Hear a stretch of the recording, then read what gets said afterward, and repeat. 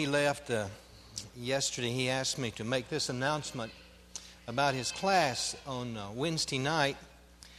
There's a class on Wednesday night called the Community Bible Class, and it meets upstairs in the 2040 building. And this class is for anyone, whether they're members or visitors, who want to study first principles of the gospel. And it's another title for the class would be Bible 101. Really appreciate Hollis leading singing for us, and it's such a pleasure to be in a congregation where there are good song leaders and good preachers, or at least good song leaders. And sometimes with a preacher there are just things that he has to say that don't fit in the sermon. And so it doesn't count. If you're timing the sermon, don't start yet because this doesn't count, you know. But about 2 or 3 months ago, I got a phone call from a lady in Mississippi. She'd been trying to find someone who was doing mission work in Sudan. And she finally got my name and phone number and called me. The reason she was calling was to tell me about a visit she had had and I'm telling you this because I want you to see how God is opening doors for the Mount Juliet Church in things that we're doing. Maybe not just here in Mount Juliet, but any place in the world. But the reason she was calling was to tell me about a visit she'd had about 2 or 3 years ago. She was visiting her mother and father in a nursing home here in Nashville. And while visiting, she got acquainted with a man named Samuel who was from Sudan. And as she got acquainted with him, she got him started on a Bible correspondence course. And then she introduced him to the congregation that was closest to his home here in Nashville. Samuel was a refugee from Sudan who had been resettled here in Nashville. And he was part of those who had left Sudan because of the Civil War, were accepted as refugees in the United States. Well, Samuel and his family were baptized and became Christians. And she was calling me because she said, Samuel has been back to Sudan and he's made arrangements in his home village and among his family for a Church of Christ to be started there, and he needs a preacher to help him do this. So I called Samuel, we got together and we visited. And as we visited, I asked him when he was going to be in Sudan. He was going back again soon, and asked him when he was going, and lo and behold, he's going to be there the same time that Griff and I are going to be there. Very same time. And I asked him, okay, we're looking at a map. I said, okay, where is your home village? So he tells me where his home village is, and lo and behold, it's about 4 miles off of the road that we are traveling, going from one place to another as we take care of our work in Sudan. So the first day that we're in Sudan, Griff and I will be going, and the others with us will be going to meet Samuel in his home village. And he has made arrangements with his family, with the leaders of the community there, for us to start a Church of Christ in that community. Now, as I visited with him, there are other things that keeps going through my mind. And as I talk to him, you know, we're going to be taking Sudanese men and preachers with us, and perhaps one of them can go and help them get this started. But the thing that keeps going through my mind is that I want to say to Samuel, and I think I do, that Samuel, maybe God wants you to be the preacher for the church in your home village. Because I know that in Ethiopia, a neighboring country, there's a preacher training school held in English, which he could understand, work with them. And then the wheels keep turning, and I find out that his wife is a nurse's aide here in Nashville, and I realize that in his home village of 6,000 people, there are no medical facilities at all. Yesterday, I got word that a doctor in Arkansas wants to establish a medical clinic in Sudan.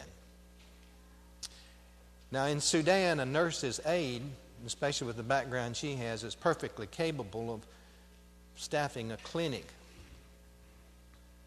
So you see, I have to tell you about these things, and Samuel and his family are with us tonight, and I invited them. I want you to meet them.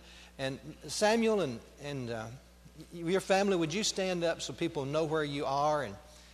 And you boys too, stand up good and tall. And this is Samuel. You may hear a lot about Samuel. Okay, you can sit down now. You may hear a lot about Samuel. I hope to be able to tell you a lot about the church in that community too. Well, you see, the reason I don't count this as part of the sermon is because if you don't want to know about Sudan, you shouldn't ever ask me to stand up and talk. You know, you're going to hear about it. And besides that, who wants a dumb preacher that would stand up and talk and not tell you about these important things? And besides that, it's Griff's fault. Because Griff said to me the other day, he said, Don, we've got to put Sudan more before the congregation. And I said, let's do it. It's not my fault he's not here tonight, but he would say, I love it. You know Griff. Well, now you can start timing. The sermon will start. You know, the Bible is like a great mountain range. And in this great mountain range, there are certain peaks. One of those peaks in the Bible is 1 Corinthians, the 13th chapter. And just the reading of those words is an uplifting, cleansing experience. We want to study part of 1 Corinthians 13 tonight. I have 8 sermons just on the characteristics of love in 1 Corinthians 13. I will try not to get into all 8 of those tonight. I'm trying not to even touch it, but so don't get scared.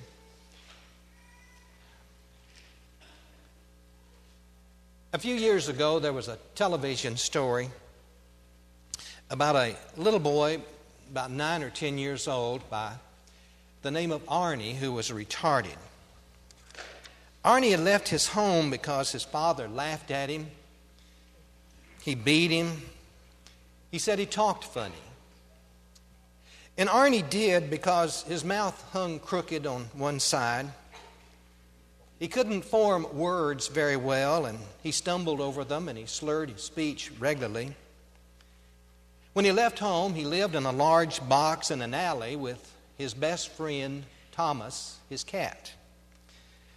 And one day, he shoplifted some cat food, some candles for himself, because it was his birthday, and he wanted to celebrate his birthday with his best friend, Thomas.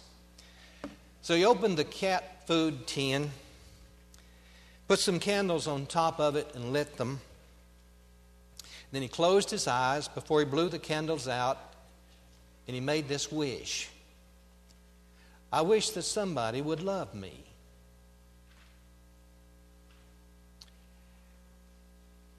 Some teachers in an elementary school were making the rounds of the school. And going into the boys' restroom, they found a little boy in there who had slashed his wrist because he was trying to commit suicide. And when they asked him, he didn't know how to go about it, so he didn't do a very good job of it. And when they got them bandaged, they asked him, well, why did you do this? And he says, it's because nobody loves me. Now, these may sound like overly dramatic illustrations, but I think to be really honest, that we'd have to all admit that we like to be loved, and it hurts to think that we're not. And for all of our outward toughness, that a lot of us have some aching emotional problems. But just as like adults, we have learned to hide those and cover up those emotions that children feel. Well, the answer to all of these things is in 1 Corinthians, the 12th and 13th chapter. In 1 Corinthians 12, the latter part of the last verse of the 12th chapter really is part of the 13th chapter. And it says, "And now I will show you the most excellent way." And then in the 13th verse, he says, "And now these three remain, faith, hope, and love. But the greatest of these is love." Paul is intimating in 1 Corinthians 13 that the church in Corinth was confused about spiritual gifts, the miraculous spiritual gifts of the New Testament. There were undoubtedly many Gentiles in the church in Corinth, and probably most of those had come out of paganism with its wild and exotic rites that they had, and forgot about this.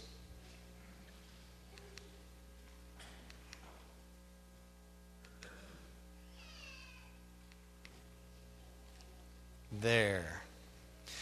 Well, in the church in Corinth, they were probably confused about these spiritual gifts. The Gentiles had come out of this paganism, the wild and exotic rites that they had.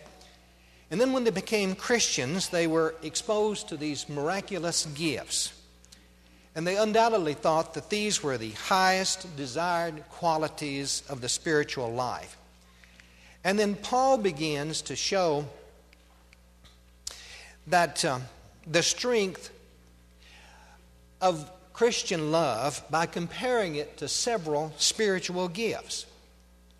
And the first of these is in verse 1 of chapter 13, when he compares miracles and speaking in tongues to love. He says, "If I speak in tongues of men and of angels, but have not love, I am only a resounding gong or a clanging cymbal." Now, the ability to speak in tongues in the New Testament, speaking in languages that others could understand without any educational background in those things, that indicated a high state of Christian experience. It was a sign of the presence of the Spirit in the individual.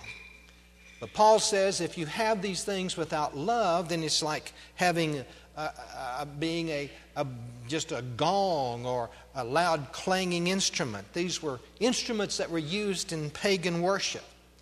He says if you don't have love, this miraculous gift that you could have, that this is just a tremendous empty noise unless you have love.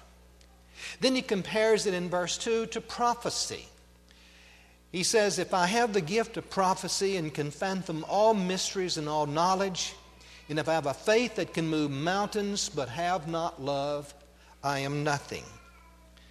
He compares it thirdly then to the ability to have lavish benevolence.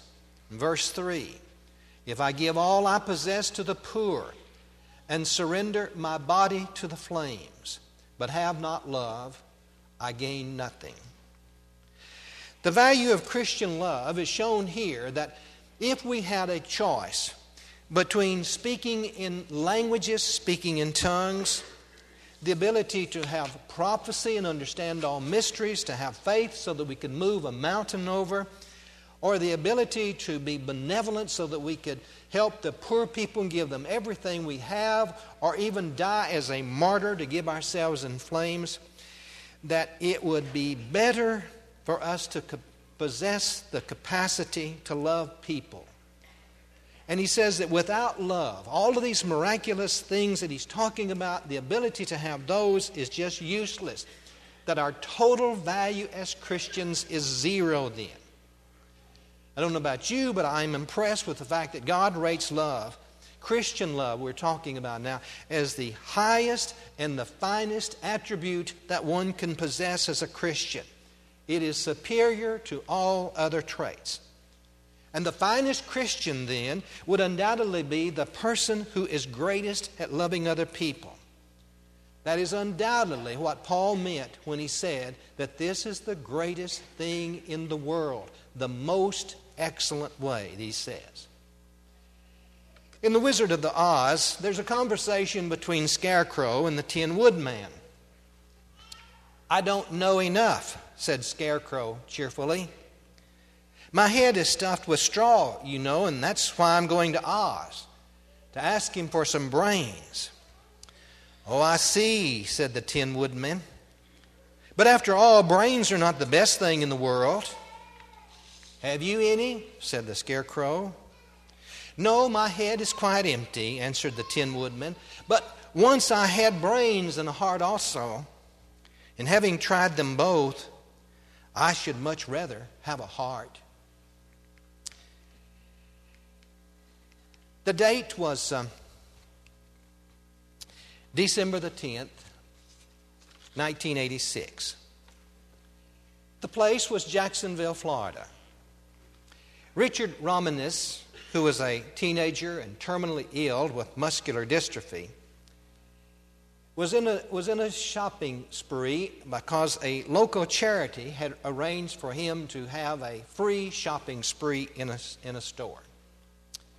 The clerks and the managers in the store watched as this dying teenager was allowed to go through this store just before Christmas and take anything that he wanted.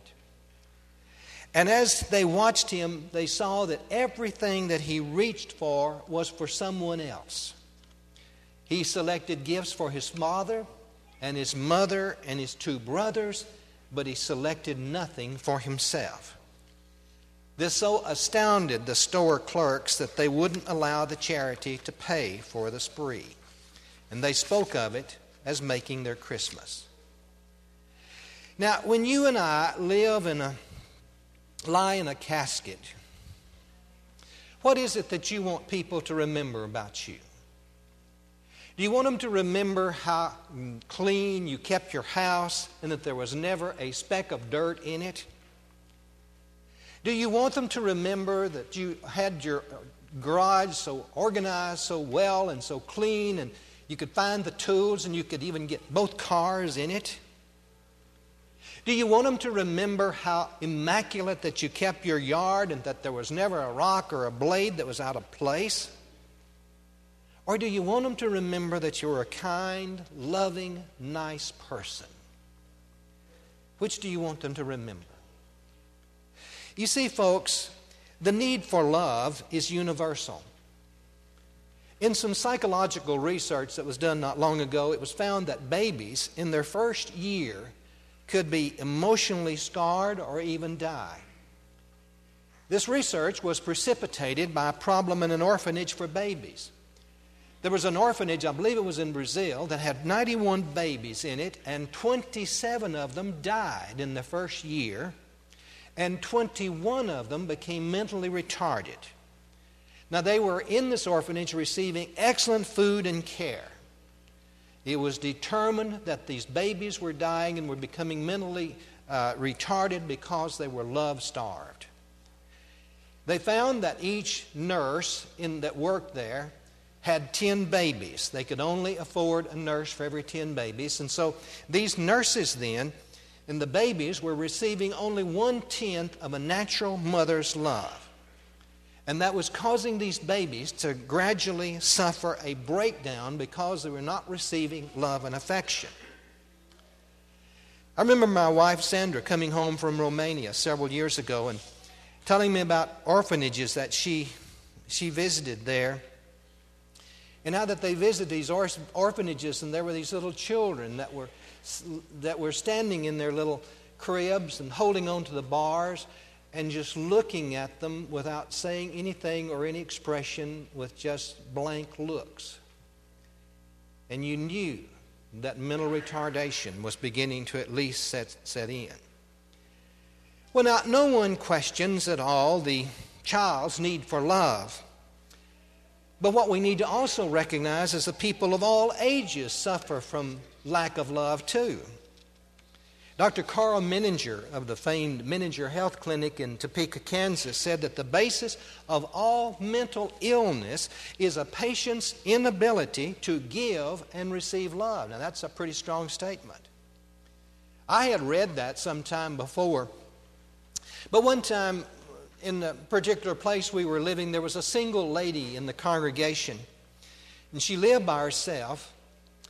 And she got sick. And Sandra and I were concerned about her staying alone in her apartment, sick. And so we brought her over to our house. We had a spare bedroom.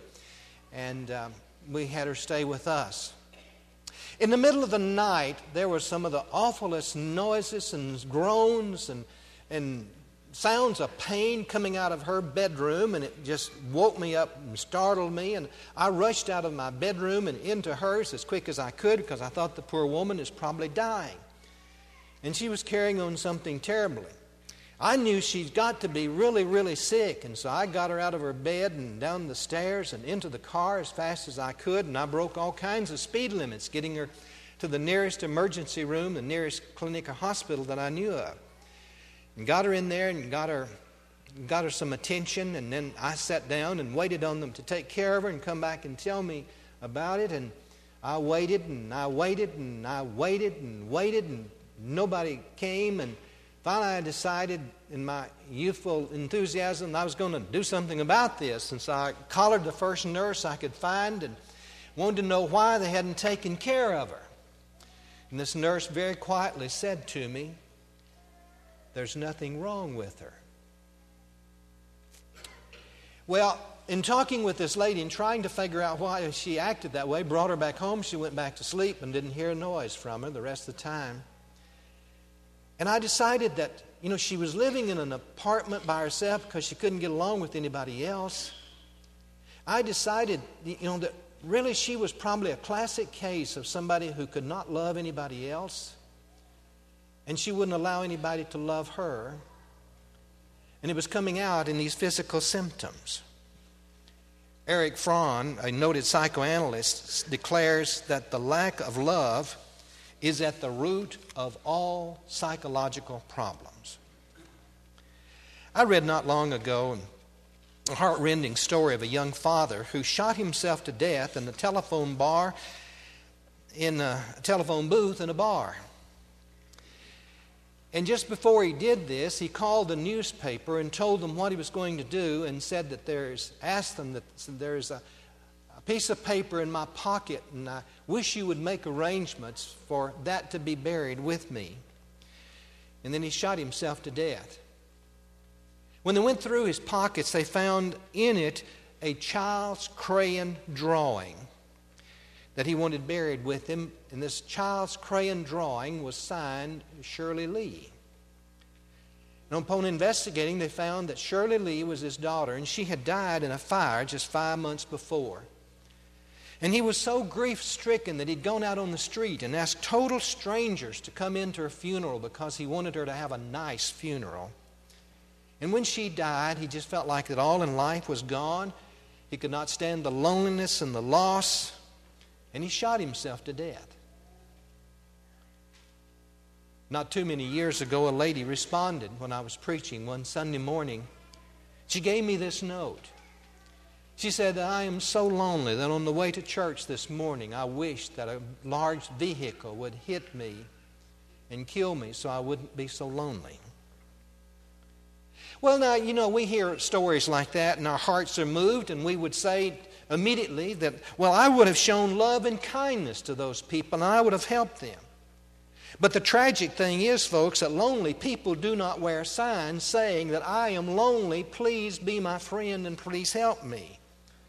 All this loneliness and sadness is disguised behind expressionless faces or happy faces that are just as false as a clown's mask. And these folks are locked in loneliness, and they do not know how to break out of this prison. And we, fooled by their veneer, fail to see that lonely soul inside.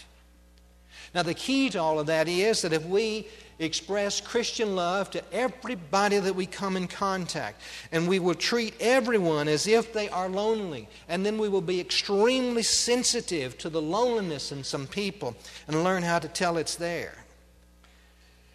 The principles of Christian love can be alive today, just like they were in the New Testament, in our lives, in our homes, in our churches. Perhaps our homes are struggling. Perhaps they're seething with anger, and there's division and friction and jealousy. Maybe your personal life is a wreck that's just going somewhere to happen. And all of this can be turned around with the practice of Christian love. And the same thing is true in a church too. And there, folks, is no justifiable excuse for someone not loving other people, because that is the one talent within the reach of every human being.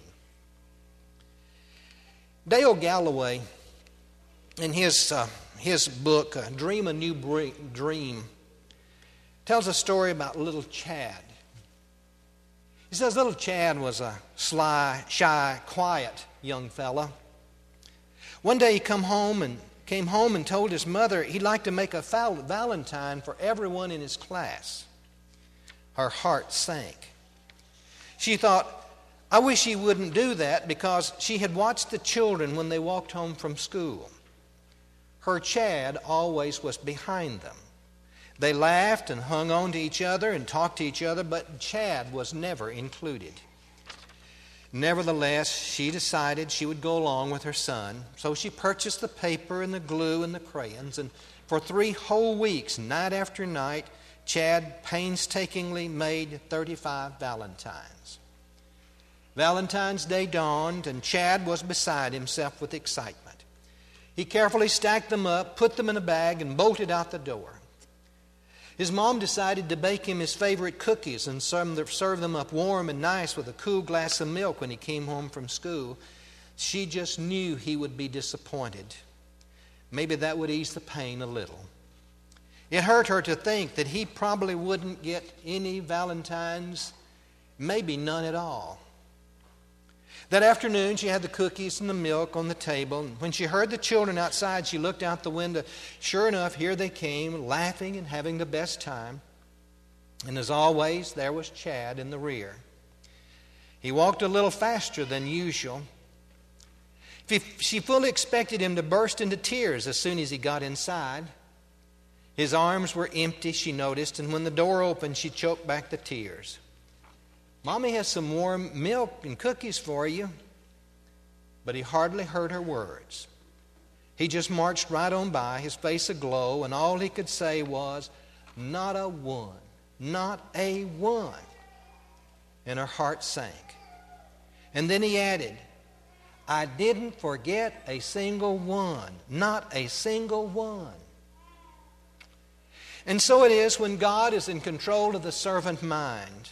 We realize as never before that life's greatest joy is to give His love away. A thought that brings to mind the saying, it isn't a song until it's sung. It isn't a bell until it's rung. It isn't love until it's given away. You know, folks, that Christian love is like electricity. If you've ever noticed an electrical cord, you know that there are 2 wires to it. One wire is for the electricity to go in, the other wire is for the electricity to go out. And God's love is like electricity. It can't get into us unless it can get out of us and share itself with others.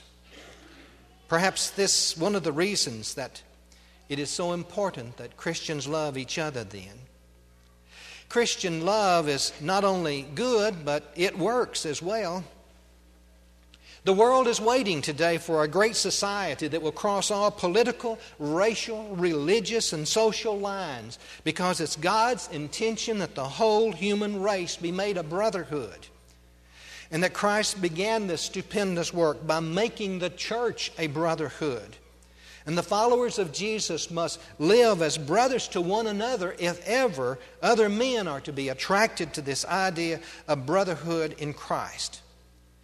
Another obvious reason is that living the Christian life and avoiding wrong will be easier then, because we have the Christian bonds of love and the brotherhood and brothers and sisters to lean on. See if these scriptures don't mean more to you now. First of all, there's Philippians, the 2nd chapter, in verse 2. Paul says, then make my joy complete by being like-minded, having the same love, being one in spirit and purpose. And the second is 1 Peter 2 and verse 17. Love the brotherhood of believers. And then the third is Colossians 2 and verse 2. My purpose is that they may be encouraged in heart and united in love, so that they may have the full riches of complete understanding, in order that they may know the mystery of God, namely Christ.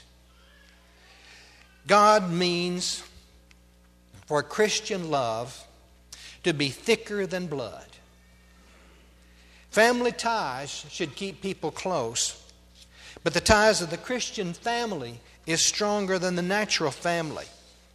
Love between Christians is to be so strong even that no differences may ever divide us. One obligation that Christians have to each other is explained by Paul in Romans the 13th chapter and verse 8. He says, let no debt remain outstanding except the continuing debt to love one another. For he who loves his fellow man has fulfilled the law. How many heartaches that are caused by church troubles might have been avoided if only they were filled with the love that the New Testament teaches? And folks, when we talk about our churches and our congregation and how proud we are of them, let's don't talk about the numbers in the church or the wealth in the church or the prestige of the church. Let's tell them about the brotherly love that awaits them in that church as a Christian, because that's what they're really hungry for. In John 13 and verse 35, it is extremely significant to me that Jesus said, by this shall all men know that you are my disciples, if you have love one to another. You notice, as important as it is, he did not say, by this baptism shall all men know that you are my disciples. And he didn't say, by this fact that you attend services in the church 3 times a week shall all men know that you're my disciples. And he didn't say, by the fact that you follow the teachings of church organization and church worship in the New Testament, by that all men shall know that you're my disciple. Those things are important, and we cannot over-exaggerate them. But it is love, he says, that people are going to know that you're my disciples. Why would he say that? I think it is because love will draw people to Jesus Christ, and then these other things won't even be a matter of dispute. It is possible for us sometimes to be as straight as a gun barrel theologically and as empty as one spiritually. We can become so severe in criticizing false doctrines without love. We need to remember that it was Paul who wrote Galatians 1, 8 and 9, but though we or an angel from heaven preach any other gospel than that which we have preached unto you, let him be accursed. The same Apostle Paul who wrote that also wrote 1 Corinthians 13. And as Vance Havner says, that unless we can get that combination, we're going to be theological hawkshaws and doctrinal detectives, religious bloodhounds with hot heads and cold heart, just looking for heretics. Edwin Markham wrote a story about a shoemaker who was a devout Christian, and how that one night he had a dream. He dreamed that night that Jesus was going to come to his shop to see him personally. He was so convinced that the dream was going to become a reality that he started making preparations for Jesus to come that day to see him. He went out and bought the most expensive food that he could find to feed Jesus when he came. He decorated his home in a way that would be appropriate to receive the Lord. But that day, while he waited for Jesus to come, an old beggar man came. He was old. He was a beggar. He was down on his luck. His shoes were worn out. And he gave him a new pair of shoes out of the love of his heart. Then that same day, while he waited for Jesus, an old woman came by, and she was tired and hungry. And he took some of that expensive food that he was saving for Jesus to feed him, and he gave some to the old woman. Then while he was waiting for Jesus to come, he stepped out on the street and he saw a child in tears little child was lost and couldn't find the way home. He picked her up and comforted her, and he took her home on the other side of town. And then he returned home for Jesus to come and visit him. And he waited, and he waited, and evening came, and then darkness. He became sad, and finally he just cried out, and he said, "Why is it, Lord, that your feet delay? Did you forget that this was the day?" Then soft in the silence a voice he heard, "Lift up your heart, for I kept my word. I was the beggar with bruised feet. I was the woman you gave to eat. I was the child on the homeless street." Someone has written that Christians ought to be spendthrifts in love. Love is the one treasure that multiplies by division. It is the one gift that grows bigger the more you take from it. It is the one business on which it pays to be an absolute spendthrift.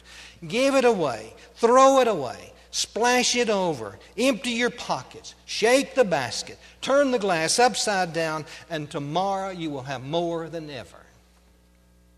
Remember, folks, we can judge how far we will rise on the scale of life by asking ourselves one simple question: how deeply do I care?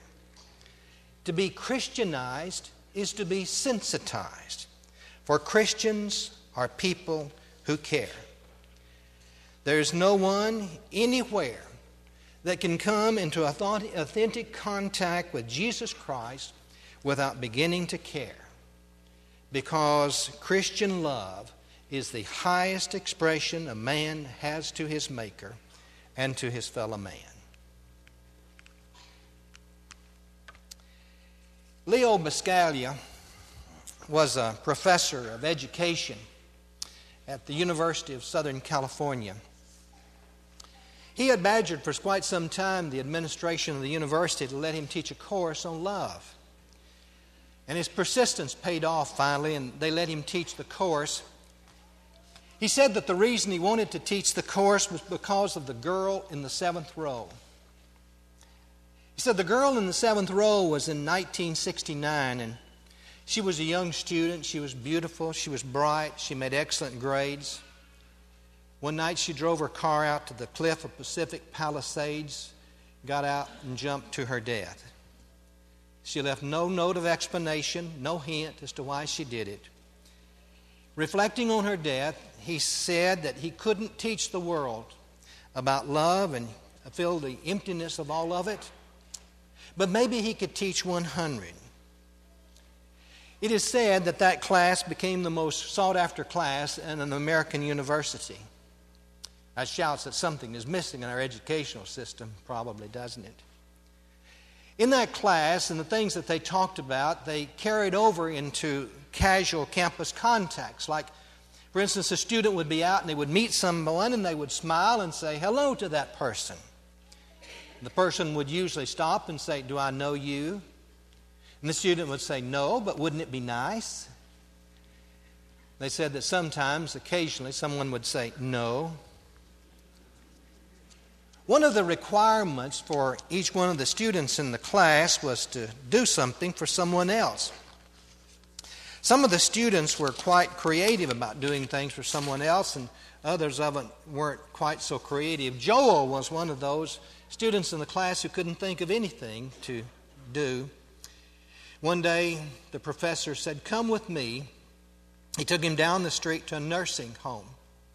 They walked in, and there were these little old ladies sitting in their chairs, lined up along the wall, in their cotton gowns, staring at the floor. They were lonely, afraid, bitter. Joel said, "Well, what am I going to do?" The professor said, "I don't know." Then he said, "See that elderly woman over there? Go over there and say hello to her." Joel said, "Is that all?" He said, "Yes." He walked up and said hello to her, and she eyed him suspiciously, and she said, "Are you a relative?" And he said, "No." She said, "Good, because I hate all my relatives." And she invited him to sit down, and she talked and talked and talked. Joel went back one day a week. That became known, nursing home, as Joel's Day. On that day, those elderly ladies began to fix up their hair, and they dressed in their finest. One day, Dr. Basalia said that one fall day he was looking out his office window, and he looked out and he saw 30 elderly people shuffling down the sidewalk. Leading them was Joel. He was taking them to a USC football game. Dr. Basalia said that seeing that scene was the greatest triumph of his educational career. And what an incredible statement it is that we can make people happy by seeing lonely, unhappy people become happy. You see, being a loving person is not really easy. In chapter 14 of 1 Corinthians 1, it says, follow after love.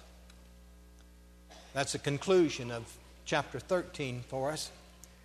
Now that word follow after could also be translated pursue, which means that love isn't something that just happens. It has to be sought. It has to be desired. It has to be pursued. It is something in which we must pray and discipline ourselves. And far from being an automatic possession, it is a supreme achievement of our lives. Love is the greatest thing in our religion. It is the greatest thing that I can do for you. It is the greatest thing that you can do for me. And the tragedy of life is that sometimes it is non-existent or it is one-sided. And the greatest thing about the Bible and Christianity is that here is Christian love, and there isn't any place else that you can find it or even know about it. How do you get it? Well, it springs to life when Christ lives again in a man who's given himself absolutely and unreservedly to him. There was a little boy that was having trouble staying in an orphanage because it was always causing problems. And one day, the board of another orphanage was meeting, and they were considering whether to admit him and let him stay there or not. And as they were discussing it, they noticed this little boy that he ran past the window and he jumped this fence and he ran out to this tree and pinned a note on the tree.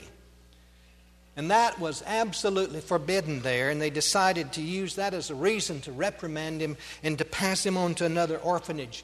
And a man from the board was dispatched to go get the little boy and the note, and he went and he got the note and he brought it back and he read it, and then he passed it on to other members of the board, and then their heads hung low because there was a note in crayon on that piece of paper that said, "Whoever finds this, I love you." Is this not the real message of the Bible? Is this not what God says to us on every page of the Bible? Is this not the story of the cross? Is this not the message of every Christian? And is this the message that we carry? And tonight, if you're not a Christian, you can get started on that kind of life. And that's a better life than you're going to find any place else. And you can do so by coming and talking with us about it. We'll get started on it right now while we stand and sing.